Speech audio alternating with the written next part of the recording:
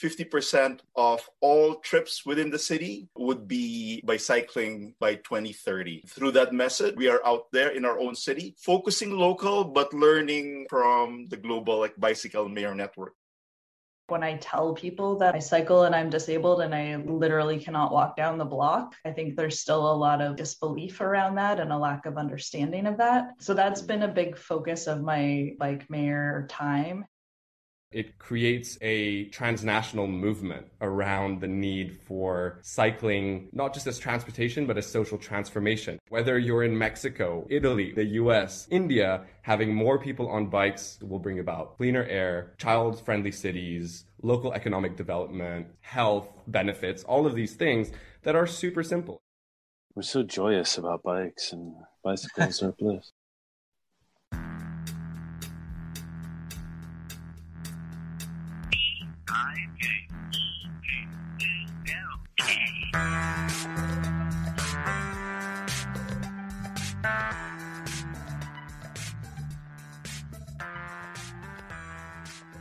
Yeah. The Bike Talk theme's kind of growing on me again. This is Don Ward and my co-host Nick Richard of Bike Talk KPFK on the KPFK live stream and now on Zoom. So today we have a couple bicycle mayors and we're excited about that. They're both from Canada and they're both part of the Bicycle Mayor Program, which is run by BYCS. What's BYCS? Just bikes. Oh. I could not find anything other than the initials. I looked all over there. Nobody It doesn't knows? stand for anything. It's just bikes. Just bikes. Yeah. All right. Well, that was Jillian Banfield, who's the bike mayor of Halifax, Nova Scotia. Welcome. Thank you. And then we also have RC Canume. Did I say that right? Yes. Bicycle mayor of Waterloo, Canada. I don't. So welcome, you guys. Thanks. So tell us about this Bicycle Mayor Program. RC, you want to go ahead? Oh, sure. The Bike Mayor Program originated in the Netherlands. It was, a number of years ago, 3 or 4 years is my estimate. The basic idea is with their success in the Netherlands, they had bike mayors in their country, but they wanted more bike mayors who would promote cycling in different cities around the world. It's an important but a simple message of 50 by 30, wherein 50% of all trips within the city would be by cycling by 2030. And through that method, we are out there in our own city, focusing local, but learning from the global bicycle mayor network. And we had a meeting this morning, which we have, 124 or 126 bike mayors as of today. Wow, 130 bike mayors, mostly in what area of the world? We have a good number in India and also in South America, Mexico going down. We have, with India, I think it's 40 or 50 bike mayors. And so that's the bulk of the number of bike mayors around. Ah, interesting. Wow. What's the connection with India between the Netherlands? How did that manage to take off in India? Yep. I don't have the first-hand knowledge, but I think what happened was there was a few persons who were able to link with the Netherlands. And then they just spread the word to more people in India. And from there, it just grew to, again, 40 or 50 bicycle mayors. Now there's actually Bikes India. So they have a charitable or not-for-profit organization that's run directly out of India. And they have a staff there because of the number of bike mayors in India. Is that right, Jillian? Please let me know. Yeah, that's as far as I know. Yeah. And yeah, the uptake in India has been amazing. So yeah, we're fortunate to learn from them and be able to have chats with people in India and find out what's going there for cycling and some of the similar challenges, but a lot of just not ones we've had experience with here. So it's pretty cool. So tell us about your duties. Give us the agenda for the next 3 months. What does it look like? Jillian, you want to take a stab at that? Yeah, sure.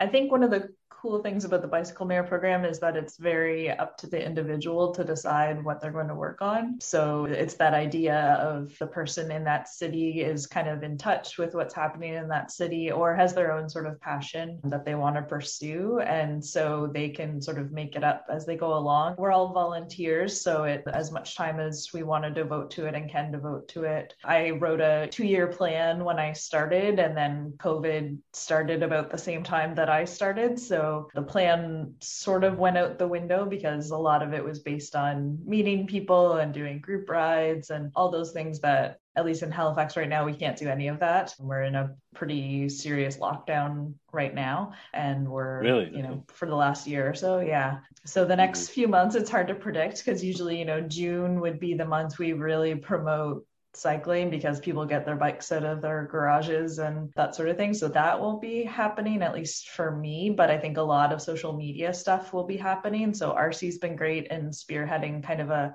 collaboration amongst the Canadian bicycle mayors and some of the US bicycle mayors. And that's something we're seeing come out of the Bikes Network right now too, is a lot of focus on collaboration with these shared issues and shared goals. So we're kind of, deciding on what hashtags to use and what themes we're going to promote through May and June, because May is more the US bicycle month, June's more Canadian bicycle month. So kind of doing that social media, citizen-led kind of approach to just getting people talking more about bikes. And we know from the bike boom that bikes have been like a real resource and way for people to get outside and do something different and active during COVID. So just sort of harnessing that, I think, and letting people just share their experiences, like, where did you ride today? And I think that visibility of cycling is something we can really harness right now and try to carry out of the pandemic as well. That's kind of what I'm thinking for the next couple of months. I don't know if RC, if that sort of represents your thinking as well.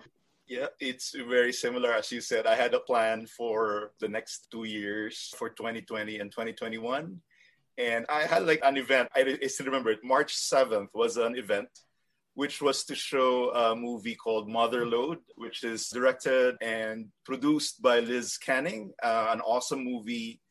And I was collaborating with the City of Waterloo, our Waterloo Public Library, and our cycling advocacy group. And there was a good turnout, and we watched the movie during that time. But I noticed some hesitation, like on my side, but also on the participant side. And then the week after that, the lockdown started. So that was the only event from my plans that I implemented. So similar to Jillian, I just adjusted most of the plans. I still actually had some in-person event, but it was more outdoors. And the big one, which is similar to what we're planning this year, is Bike Month. June is Bike Month for Canada. So last year I was riding with City of Waterloo Mayor and one councillor. So it was outside. We didn't have masks. So we were thinking it was outside. We were like keeping our distance. I had my son have a GoPro and he was following us. So at least the two mayors are seen in one of the videos and so on. Do they recognize you in your official capacity as bicycle mayor? Yeah, because again, I was a new bicycle mayor, so that was a chance for me to introduce myself. Mm-hmm. And it was more or mostly on Twitter. So it was like introducing myself, riding with the quote-unquote real like City of Waterloo mayor, which is a good introduction. And he's very awesome. Dave Jaworski I just sent him an email and he said, okay, RC, let's ride next week. And we were riding and it was fun. It was a great time riding with the City of Waterloo mayor. We work with someone who is trying to get regular mayors to start biking so that people will see that. Yes. And I really encourage for you to do that, a short ride, even just around like a block near the city hall. It's a different message when you see someone that's our mayor riding a bike. And that's what powerful. It's very, very powerful. That's what I've experienced during that bike month. And even just as I was biking around, I would pass by someone and it happened to be one of the councillors. And it's the councillor for my ward. We have a number of wards here in Waterloo. And on Twitter, she just said, hey, I saw the bike mayor, I think. And I said, okay, let's go. So I just tweeted back and said, hey, that's me. And great to see you biking. So it's just being out there. But as what Jillian said, similar to Halifax or Nova Scotia, we have strict COVID restrictions here in Ontario, I think until June 3rd or June 4th. So it's like we can't do a group ride. We can only do a solo ride or we call it like a bubble ride. So only members of our household we can ride with for Bike Month. I'm looking at the city of Waterloo on Google Maps. Yes. Do I have the right place? It's right next to Kitchener? Yeah, exactly. Exactly. And it's surrounded by so much farmland. That's amazing. It smells like manure in the mornings. Cool. I lived there for 9 years too. So I was there before there was like any cycling infrastructure. So I'm kind of jealous now, RC, when I see pictures from Waterloo. Yeah, you have so much more stuff than when I lived there. Yeah. Wow, cool. There's that momentum with the city this past, I would say 2 or 3 years. Mm-hmm. It's definitely led by our advocacy group. Cycle WR. If you check out Cycle WR, you'll see some of their programs, but they've been at it for a number of years. And it's like having that advocacy group being now, after all that work, being trusted by the councillors, by the mayors, both Kitchener, Waterloo, and Cambridge, together with the region. So we have a regional organization that's composed of 3 cities and I think 4 or 5 townships. And it's to a point now that if there's a cycling related or even just a road upgrade, they would invite Cycle WR to check it out, to give their feedback. And that's even amazing. To a point now that Cycle WR actually reviews the budget and would post a budget review. You would see it in Cycle WR's website. This is, I think, the ultimate for an advocate like me, because I can see the plan, and then the next level is what percentage of the plan is actually implemented. So it's compared by, again, Cycle WR. They would say, for example, it's a number like 10 million is the budget. And let's say a certain percentage is actually implemented for cycling and so on. And you would see that there's a budget review for all the cities and for our region in the Cycle WR website. That's great. What's the population here? Like 500,000? 500,000 for the whole region. Waterloo is about 120 or so. Kitchener is 230, and Cambridge is similar to Waterloo, 100 something. And how many councillors for that 100,000? How many council members do you guys have? For Waterloo, I have to check, but I think 7 or 8 for Waterloo. Kitchener has definitely more. Nick, do you hear that? We only get 1 councillor for 250,000 people or something. Oh, wow. It's crazy. Wow, it's different. Yeah. And one thing I'd like to point out there with the number, but also, again, I go back to Cycle WR because they've been at it for a number of years. I've just been here for a year and a half. Mm-hmm. So it's, for me, I don't have to reinvent anything. I just have to really support them with their strengths. Mm-hmm. And if there are weaknesses, then I try to fill that up. One thing they did, this was about 2 years ago when there was a local election. What they did is they invited all the people running as mayor or councillor to have a bike ride with them, have a chat, go through parts of the city, and then ask them a set of questions about cycling. And then they would post it on their website. So as a resident, I would say, hey, I'm Ward number 5. These are the answers of those who are running for councillor. And there are people who are running who would not answer the question. So I also know they are not interested in cycling. So most of those who were supportive of cycling won in the election. Mm-hmm. So that now we have most of our council members very, very supportive of cycling. That's amazing. And so we have these organizations everywhere. I mean, we have multiple bike coalitions here. Yep. Jillian, you have your bike coalition. Halifax, RC, you have your bike coalition. Yeah. Are these coalitions going to coalesce into a mega organization and finally rule the world?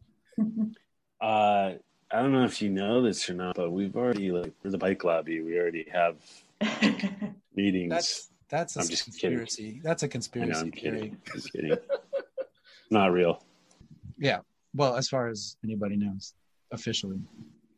Jillian. Oh man, there's a Walmart Supercenter here. Darn it. Jillian. Look at this. There's like this little cancerous asphalt crater over here by the Walmart. Yeah. In the McDonald Carter Freeway. But that's about it. Everything else looks nice and livable and packed in and then surrounded by farmland. This is all the stuff that Los Angeles should have done when they had a chance. One program which is actually very important for us is a program called Hold the Line, WR. So WR stands for Waterloo Region. So it's Cycle WR. There's Hold the Line WR. So we will not expand anymore. There's a line around the Waterloo region. So we won't expand to our farmland. Get out of here.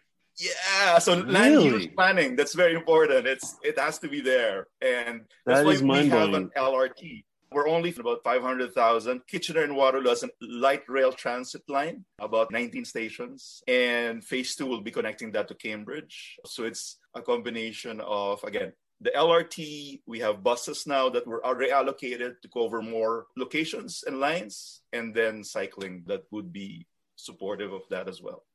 That is fantastic. Jillian, let's flip over to Jillian's area of the world here. I wanted to ask Jillian about your writing about disability and active transportation. I've seen a couple of your blogs. Yeah. If you can talk about that. Yeah, sure.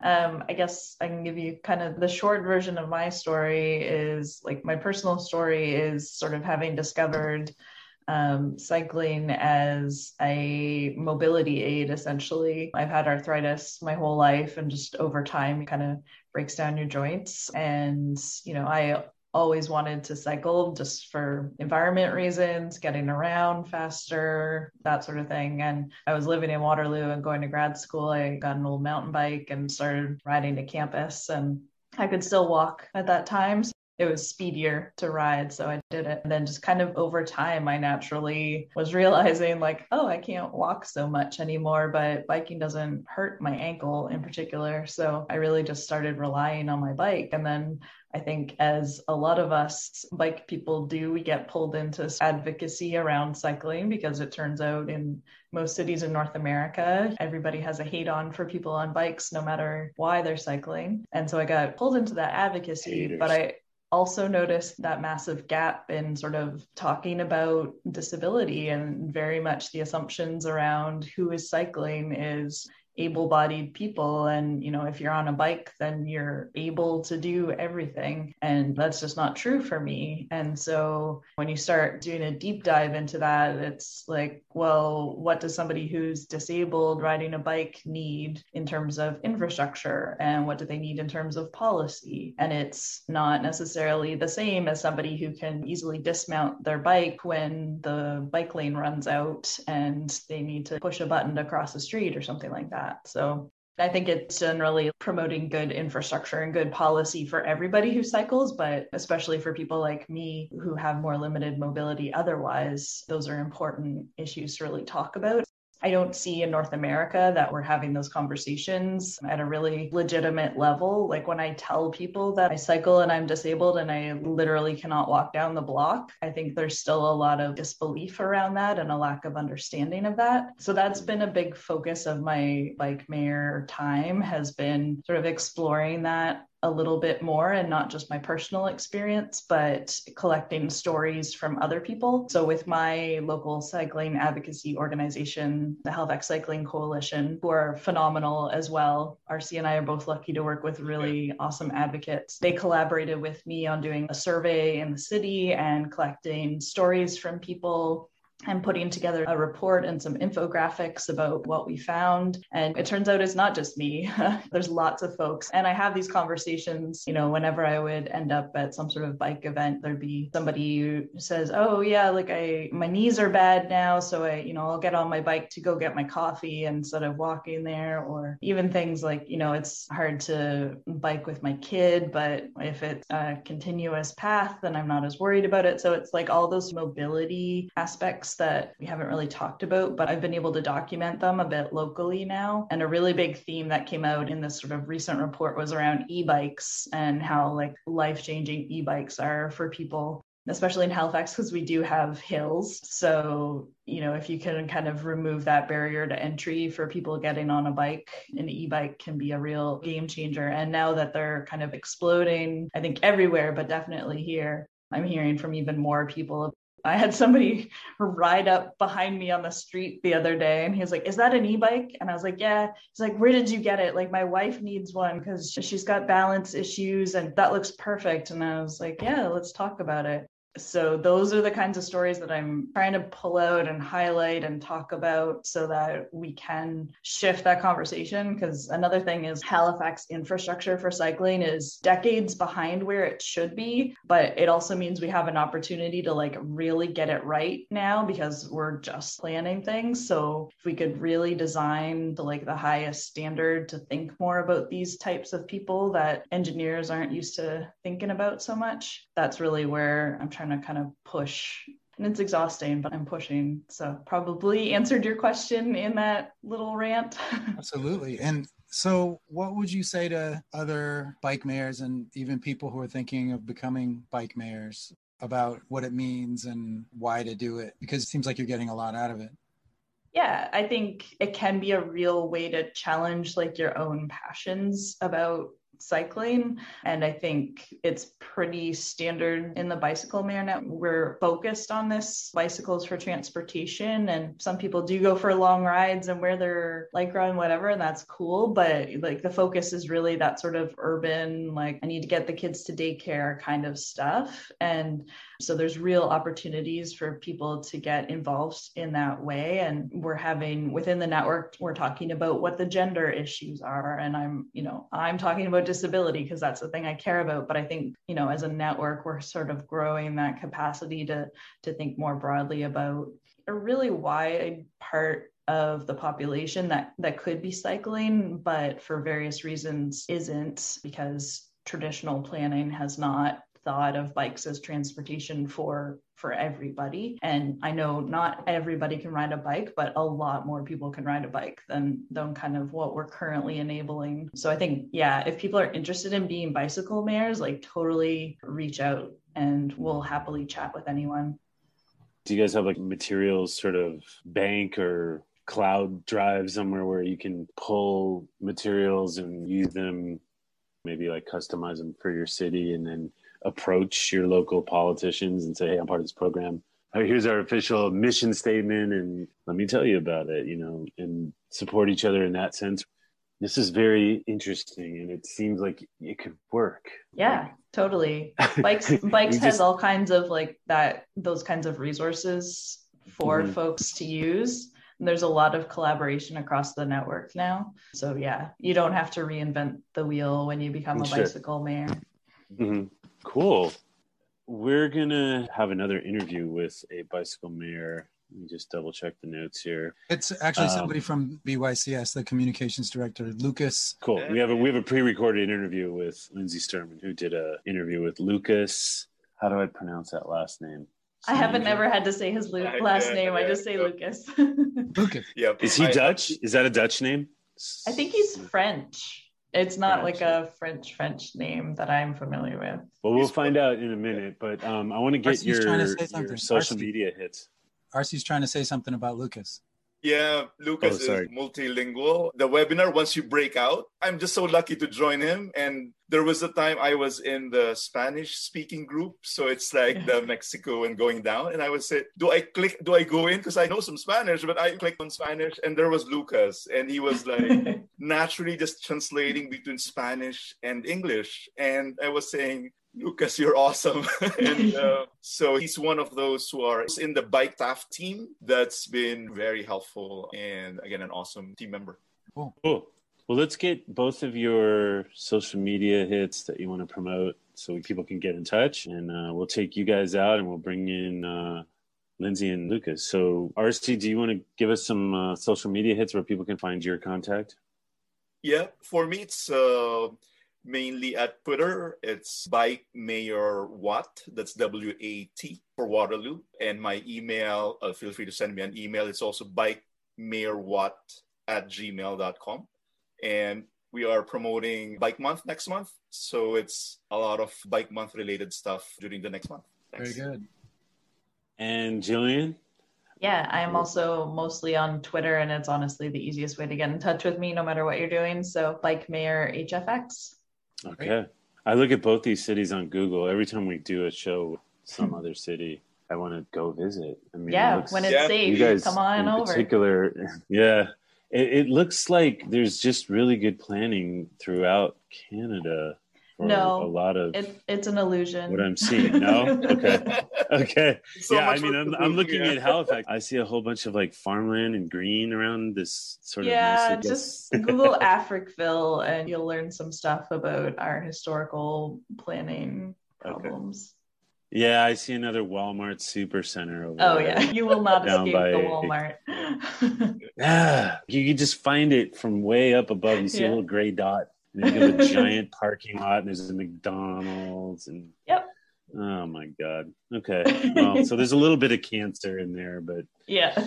overall, it still looks a lot better than a lot of the things we're doing here in the United States. Anyways, we want to get you guys back on and talk about bike mayors in the future. So hopefully we can have you guys back. Sounds great. Yes. Cool. Thanks Thanks so much. Thank you, thanks for bro. giving us the update. Awesome. Thanks. Thank Have you. a good night.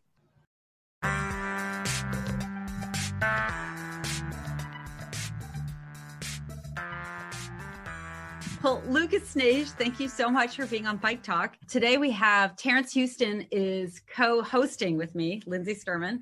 And Lucas, you are the content and communications manager of Bikes, spelled BYCS, and you're working mostly with research, editorial programs, and transnational bike advocacy. That is correct. Yeah, thanks for having me. It really all kicked off with the appointment of Amsterdam's first bicycle mayor, Anna Luton.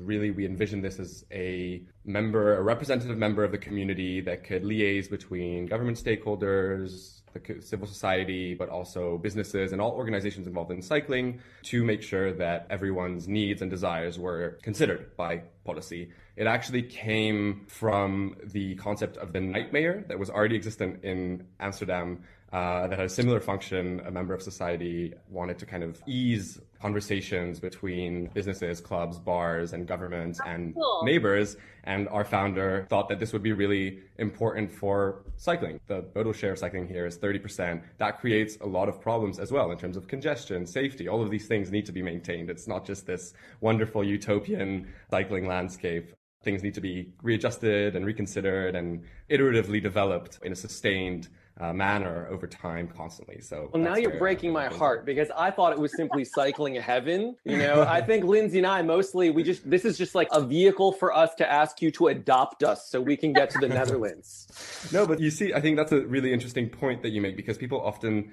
think that Amsterdam has always been this kind of utopian cycling land where everybody cycled, but if you look at even photos of Dutch cities in the 50s and the 60s, when kind of the whole system of automobility was becoming pervasive in all parts of the world, or at least in most industrial parts of the world, the Dutch kind of lost a ton of cycling modal share during that time. Public spaces were parking lots like you see today in a lot of US cities. People were cycling less. People were dying. And what happened is that in the 70s, I think in like 1971, over 450 kids under the age of 14 were killed by cars. People kind of stood up and were like, there was a movement called Stop the Kindermoord, literally meaning stop killing our children, led by women, mothers that just were every week protesting against the domination of the private vehicle in the city that had created worse air quality, no space for children to play in the street,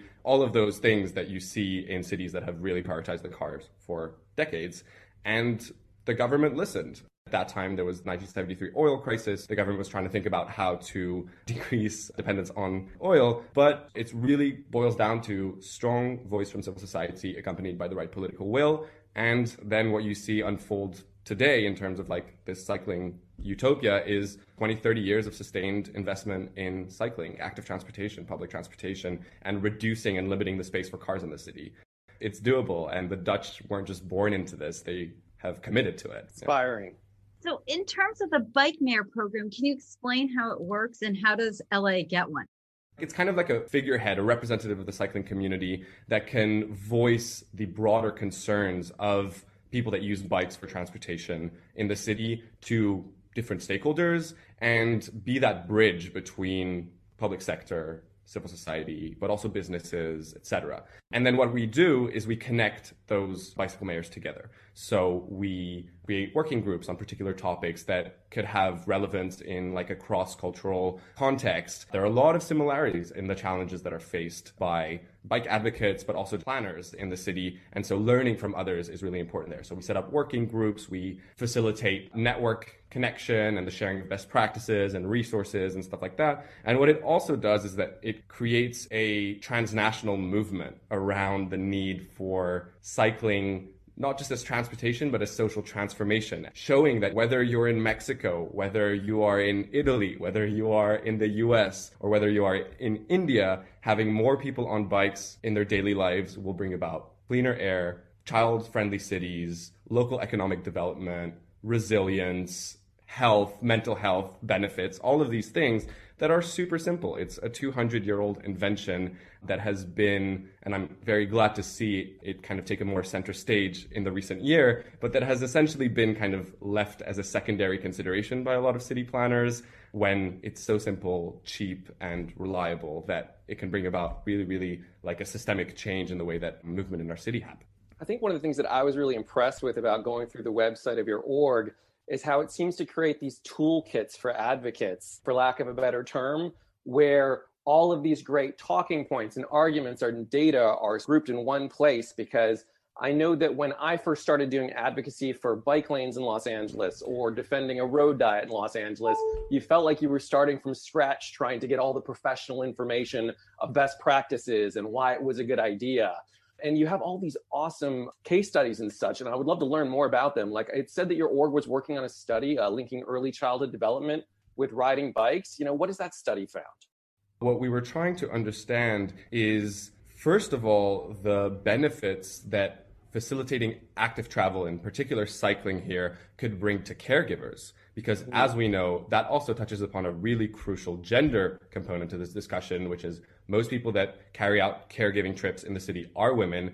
Transportation is expensive. They trip chain more. Essentially, transit systems have been built by men and designed for men. And that has put a huge burden on 50% of our urban population. So if, for example, a caregiver can, instead of taking a bus to school, dropping the kid off, then going to run errands, then going to work, then coming back and doing that kind of constellation of trips that are expensive, but can use the bike. First of all, it's more energy efficient. It's cheaper. It's fun. We found that there were greater positive connections between very young children and their parent when they can share the experience of the city at a cognitive level and they can point to something they can both see together. There's just like way closer of a connection when you have a young child on the front or on the back of your bike.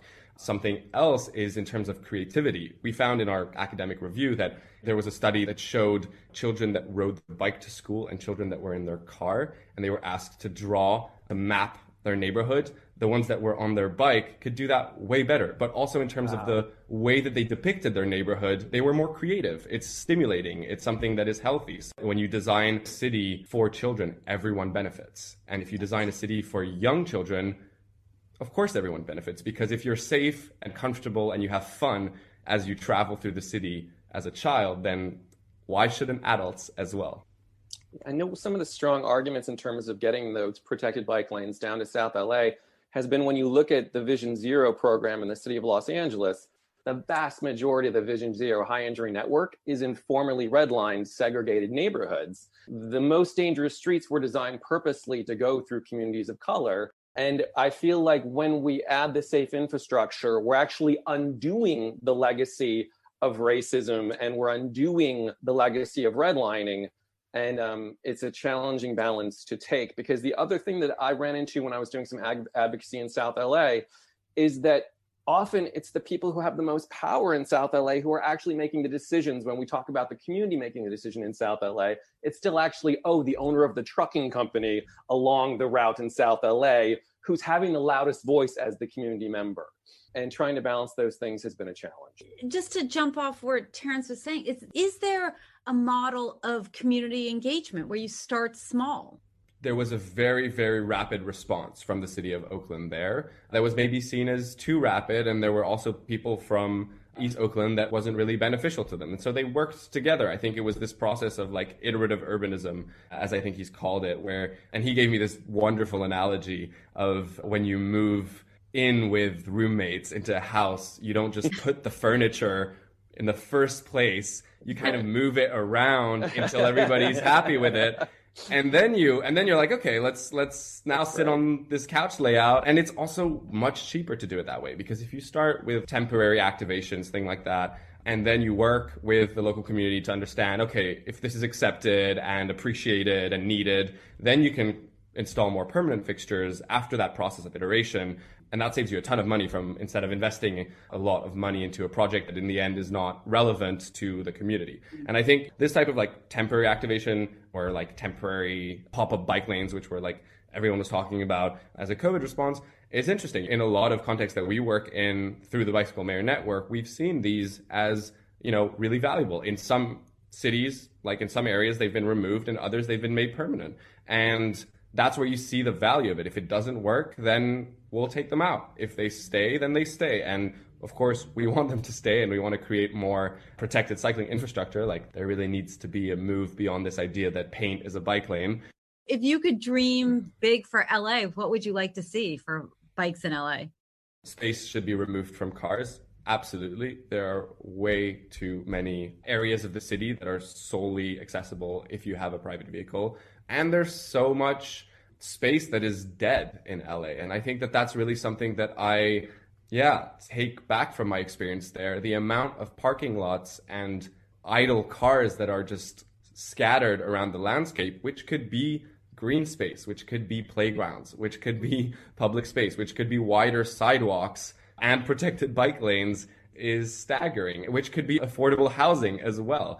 Imagine if you removed even just a third of all, which sounds, of course, insane, but we're talking here in a more like utopian lens, a third of parking spaces in LA. What could you do with that? And I think imagining that possibility is also a conversation starter. I think there is that need to dream big to create those paradigm shifts. Any step of the way is a way forward. So for short trips in LA, the transition to the bicycle shouldn't be too difficult if there's actual political will and investment in infrastructure. It's a city that has wonderful weather to cycle all year round. Yes. I cycled back from my office to be in a quieter place. I was in the pouring rain. The Dutch cycle in the rain, but if I could do that in the sun with 20 degrees Celsius every day, I mean, why not? And especially when you look at the numbers of short trips in Los Angeles. I'm not saying that the cars will disappear in LA. LA is a city that has been built around the car.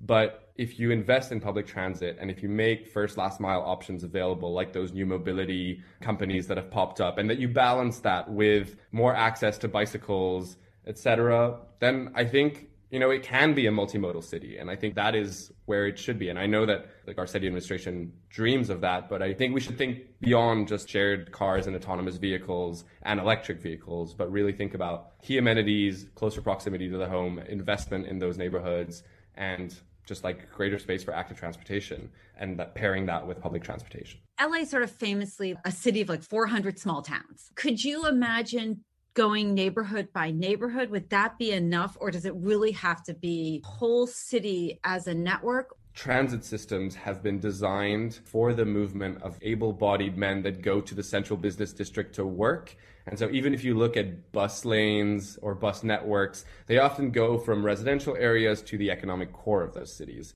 But for a lot of people that don't make those trips, then they are disadvantaged in terms of their access to transportation. So I don't particularly think there should just be connectivity between the core and like residential neighborhoods in LA. There should be inter-neighborhood connectivity so that people that need to travel within their neighborhood for their daily trips, or that don't necessarily need to go to downtown because they work in office building, can still be safe on the streets. That's really something that is key here, not just creating those nodal corridors of access that most often favor white-collar, privileged men, to be honest. And what you're saying is supported by the data. 47% of trips in LA are less than 3 miles, which are, right, easily bikeable. So even in Los Angeles, a quote unquote car-centric city. But, one of the interesting things about your org is that you guys don't just talk about infrastructure, but you talk about a culture of cycling. And there's some programs that I would love to learn about, like the Bicycle Heroes program, which was, I guess, like, how would kids design their neighborhoods? Yeah, this is a really fun program, and I think that this is actually the central point of our organization. Youth are, first of all, fantastic ambassadors in general on all issues. I think if you can convince a child to become an advocate, first of all, it's the future generations, and so that's how to get the next generation to just start cycling in a more holistic manner. But also, yeah, they're really big spheres of influence in the family. They're really important city stakeholders, and they're extremely intuitive urban planners. We go and engage with children in schools from 9 to 12 years old. And we ask them, if you could make cycling around your school and around your neighborhood safer, more comfortable, and more fun, what would you do? We ask them, why do you like cycling to school? How does it make you feel? What are the greatest challenges that you face on a bicycle when you're going to school or going to a friend's house? And they sketch out ideas. They sketch out kind of solutions. We get them to really think creatively, and then we kind of have a jury that selects the top ideas, and then we invite them to longer workshop called like kind of a co-creation session where they can really develop those ideas that they've had. And some of them are incorporated or considered by the local planning authority. And so we create these kind of linkages between those stakeholders that are too often forgotten in the city and elevate their voices as the voices of important stakeholders in the city, get them to think about their ideas, and they figure out things that often adults overlook. When we were doing that report with the Bernard Van Leer Foundation on cycling for toddlers and caregivers, something that they do that's really compelling is they have a program called Urban 95, which asks city stakeholders to imagine their city from 95 centimeters. And honestly, I suggest try doing this next time you're in the street. Just crouch and look how big cars look. Look how uncomfortable pavements can be, or scary or loud or overwhelming the city can be if it is not thought from a child's perspective. Tirana, the capital of Albania, is doing some really good work with children. And the mayor, Erion Veliaj, always says, yeah, children are a third of my demographic. Why would I not focus on them? It's a third of my population. So of course they deserve a third of my investment. And we forget about that. And it's unfortunate because I think the city is not comfortable for children in many parts of the world. So we saw that you have these incredible partnerships in India. We are a very small, young, Amsterdam-based advocacy group. We do not have the local knowledge or the expertise to coordinate a network that is very dynamic at a regional level or that has particular needs and challenges and solutions that are place-based. However, we do really feel that the exchange of knowledge and ideas and the circulation of that movement is really important. And so as regions grow in the network, the Bicycle Mayor Network in India has 40 member cities currently, 40 representatives from civil society there. We want to decentralize our organization. And the way that we're doing this is by setting up foundations. This is our first pilot. We incorporated Bikes India Foundation that's going to be based in Bengaluru very recently. And we have 3 directors there that are going to be both helping the coordination of the Bicycle Mayor Network and create exchange between them and make sure that new bicycle mayors can join and vet those new members, etc. And also conduct place-based research that is relevant for the Indian urban context. And so that's really exciting because we don't necessarily feel comfortable from Amsterdam coordinating such a global network. It's a very Eurocentric way of thinking about this. We have learned about the power of civil society from our experience in the Netherlands, and we know that investing in protected bike networks is essential for safety, and that's kind of applies to anywhere. But the solutions for Bogota, the solutions for Mumbai, the solutions for even Milan might not be the same. Like, the goal is not to Amsterdamify, but to share those learnings and those experiences. Kind of reiterate about the Bicycle Mayor Network, I think the idea here is to really create a movement of local leaders that can start growing this idea of having a representative from civil society be that bridge between different stakeholders in the city. I think elevating the voice of those stakeholders, whether they're long-time activists, advocates, etc., is really important because there's often too much focus on expertise in transportation planning, but community leaders, advocates, activists have expertise and have greater expertise than often any transit authority in terms of what is good for their neighborhood. how do you guys elect your bicycle mayors? We have this process that we've developed over the 4 years where the network has grown from 1 to 105 cities in 34 countries, where we have an application process where we request 3 letters of endorsement from key stakeholders in the city.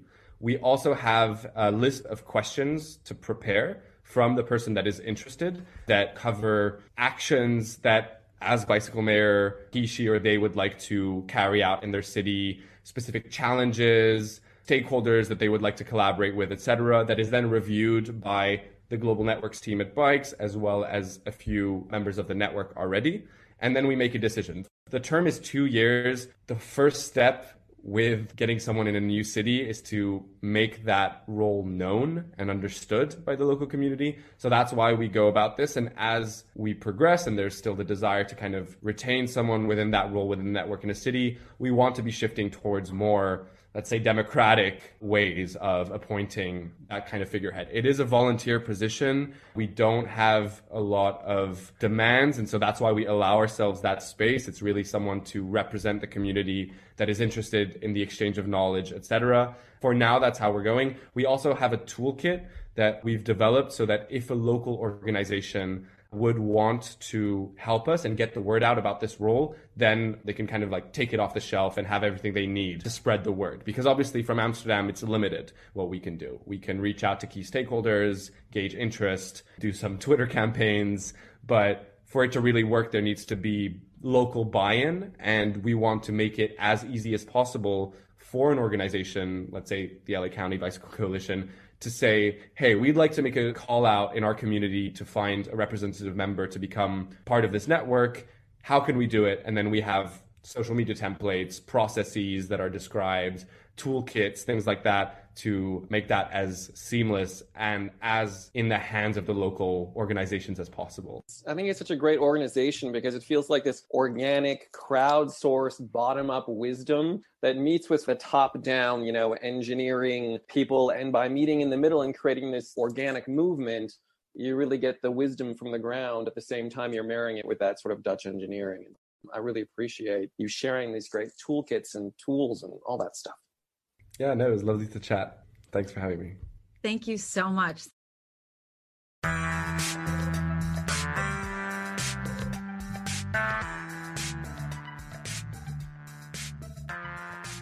right. Well, you both had the same idea for Bike Talk. Seems like you, Lindsay and Don, feel that we could open up and be about other things. I would like to talk about Bike Talk as like a wheel, with bikes being the hub and the spokes being everything else that we might talk about. Yeah. The thing about bikes is that it really does touch almost everything in our lives, either directly or indirectly. In effect, our lack of ability to bike and this sort of forced car ownership that we've imposed on everyone really is tied to so many things that are just really harming us. And I'll tell you one interesting thing is I interviewed an economist for Bike Talk, which will air shortly. And he talked about how economists love bikes because they're the most perfectly efficient thing in the world. And economists love efficiency. And that image of an economist on a bike kind of stuck with me because it's sort of like Occam's razor. It's like the simplest solution is often the right solution. And it's like the bike. It's a really perfect thing that does all these amazing things for your life. And yet we hate cyclists, we hate bike lanes, and we love to bike. And yet we hate the small changes we would need to do to allow all of us to bike. I wonder what percentage of people really does have a problem with bike lanes and bikes and all the things that we need. I think that when you really dig in with people, they actually really want to bike.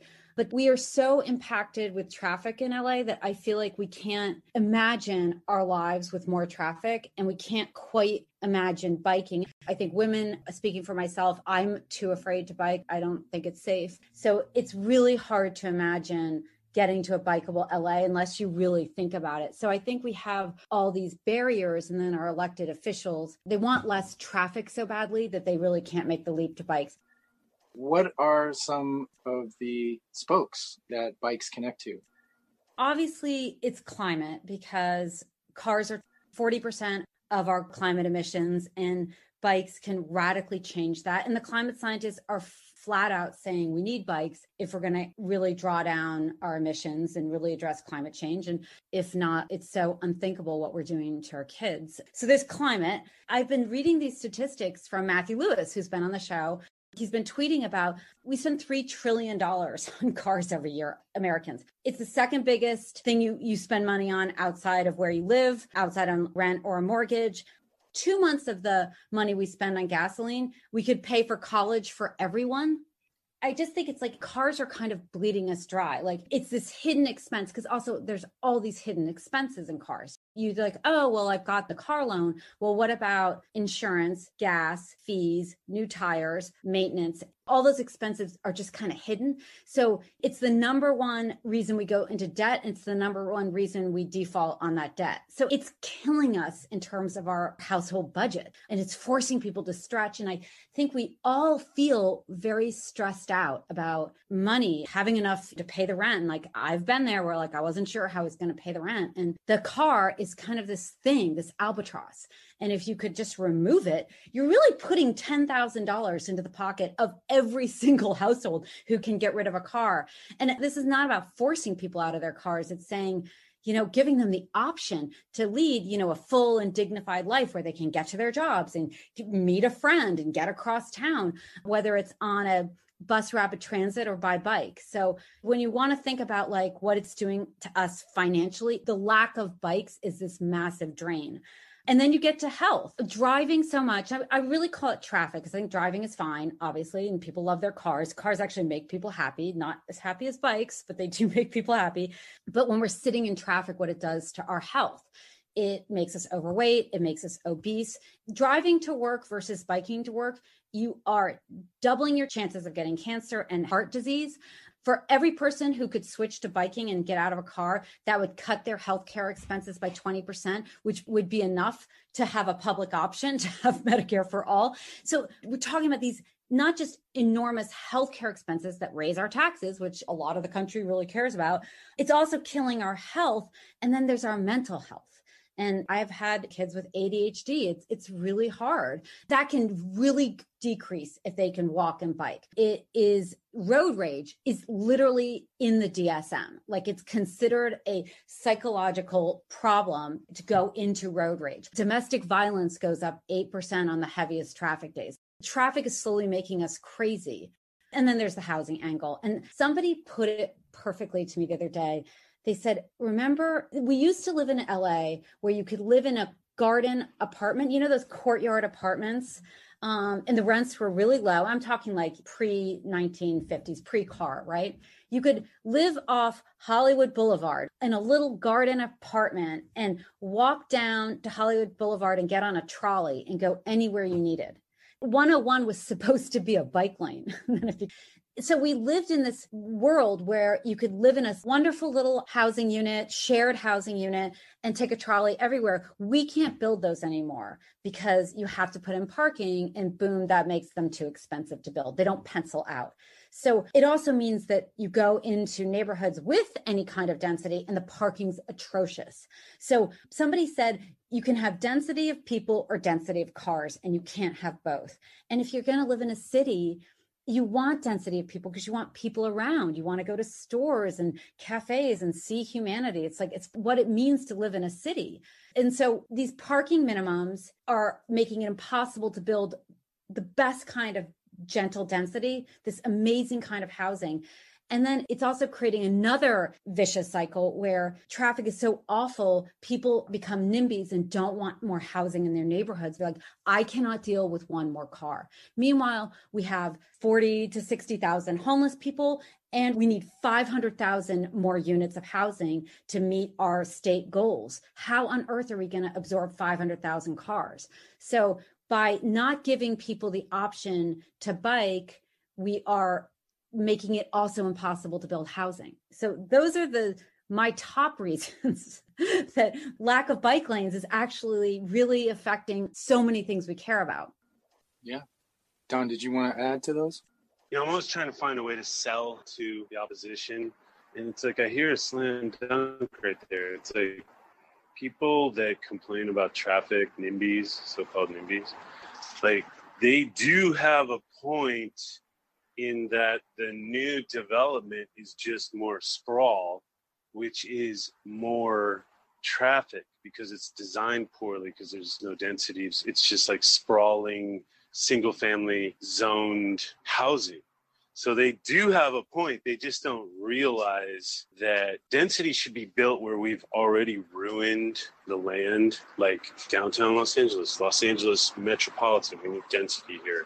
But rural areas, in wild areas, we should be working to preserve that, because right now they're doing things like they're okaying the Tejon Ranch development, which is 25,000 unit development. It's way out there, and it's like, what are they going to build? Are they going to build another sprawling single family housing development that generates traffic, or are they going to build it smart where it's like pedestrian oriented and you can walk to the market and do your daily tasks without having to get in a car? That's what I'm curious about.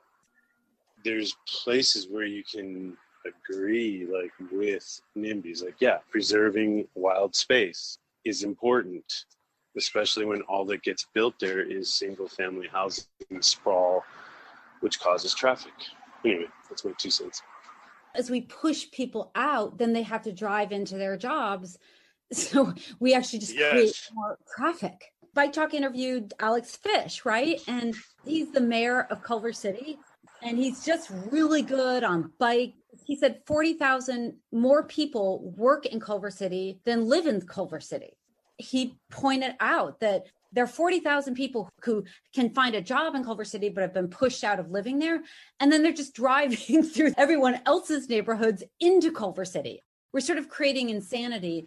Okay, so there's some kind of fundamental cognitive dissonance. I don't know what you call it, where NIMBYs don't understand that having safer roads and slower roads in their neighborhood is a good thing, where having less people drive through your neighborhood is a good thing.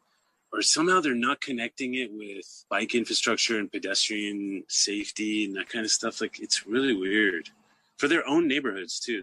Some people just doesn't connect for them. I see this a lot in like the Colorado Boulevard, beautiful Colorado Metro BRT discussion.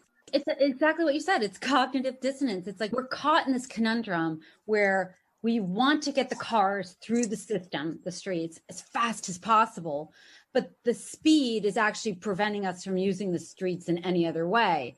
Once you tell people that, I feel like once you point out that at 20 miles an hour, if you get hit by a car, you have a 90% chance of surviving. At 35, 40 miles an hour, you have a 10% chance of surviving. It becomes lethal. And those 15 miles an hour of somebody else driving through my neighborhood, why am I concerned about that? Why am I risking my life and destroying my community so that somebody else can drive through it fast? I think people, like commuters, they speed through everybody else's neighborhood. They hate it when people speed through their neighborhood. But when it comes to like really speaking out, I think they feel some kind of like cultural acceptance or something where it's like, well, I speed through everybody else's neighborhood, so I guess they got to speed through my neighborhood or something. I don't know. That brings up such a good point that if we could help people see, and I think they're seeing it because I think COVID woke us all up to the idea that having fewer cars and slower cars and making the streets safe is just life-changing. It means that you can let your kid, this is a concept that's out there from slow street advocates, that like, how amazing if your kid could bike to a friend's house and you don't have to watch your phone with dread. This is what a parent said to me, to see if the phone stops moving because they've been hit by a car. If kids could safely get to a friend's house, you don't have to drive them.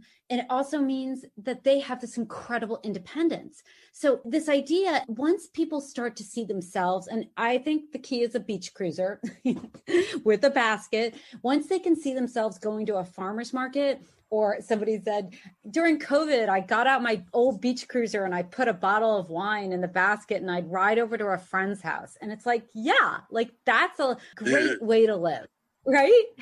I saw a lot of that during COVID. I live in a super suburban area, and there were people out for walks on their bikes. Like, it was crazy. It was definitely an abnormal amount of people and not much traffic. It was so blissful. Wasn't it blissful? That's the perfect word.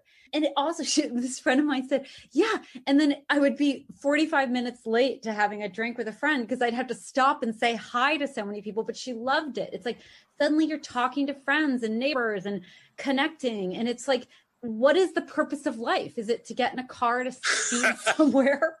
We brought it. See, Nick, okay, Nick, that's one of the spokes on the wheel. What is the purpose of life? That's definitely one of the spokes on the wheel. Throw it on there. Yeah. Oh, wow. Bikes and the meaning, the purpose of. Yeah. With just that statement, with Lindsay's statement right there, we brought it to full enlightenment. Maybe it should be the positive purposes of life, like joy, right? I know, right? Bikes lead to joy. They lead to beautiful streets because you can slow down the cars and you can plant trees and put in bike lanes. They lead to healthy air, right? They lead to more money because you have more money in your pocket if you don't have to buy a car. I'm sure there's a better way of saying that. It leads to looking better, feeling better, right? Like you feel great if you bike every day. You're happier, you have better mental health, and it leads to housing surplus. So rents are low and landlords don't get to squeeze people as much. How about fewer wars because of oil? Yeah. Undermining Russia and the GOP. When progressives in LA fight bike lanes, or let's just say our elected leaders don't lead on bike lanes, they're essentially carrying water for the Koch brothers, ExxonMobil, right? Russia, MBS. They're in bed with them in a way they don't really realize. And I'm not saying that they realize this, and I think they don't realize it, because cars are useful. They get us to our jobs. They are aspirational. They're fun. They make us happy. But I think that the distinction I keep trying to make in my own mind is between how much a person might love their car, what it means to them, and the freedom it brings them, right? But then what traffic does to us and how that ruins our day and makes us depressed. So thanks, Lindsay. Sure. We sound like cultists. You know how like people call us a bike cult? I think we really do sound like that. We're so joyous about bikes, and yeah, it's bliss, you know. Bicycles are bliss.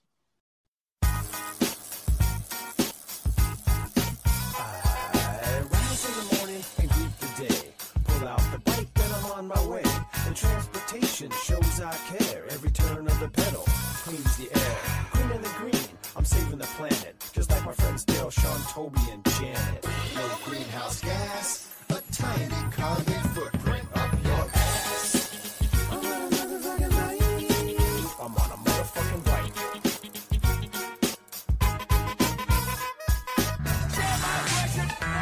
Thanks for listening to this episode of Bike Talk. If you want to hear more, go to kpfk.org, navigate to programs, and choose Bike Talk. On the Bike Talk page, click on the archives link to play or download shows posted in the last 4 months. Go to biketalk.com and copy or click on the RSS link to subscribe. Our Twitter handle is BikeTalkPFK. On Facebook, we are Bike Talk. You can become friends and join our group.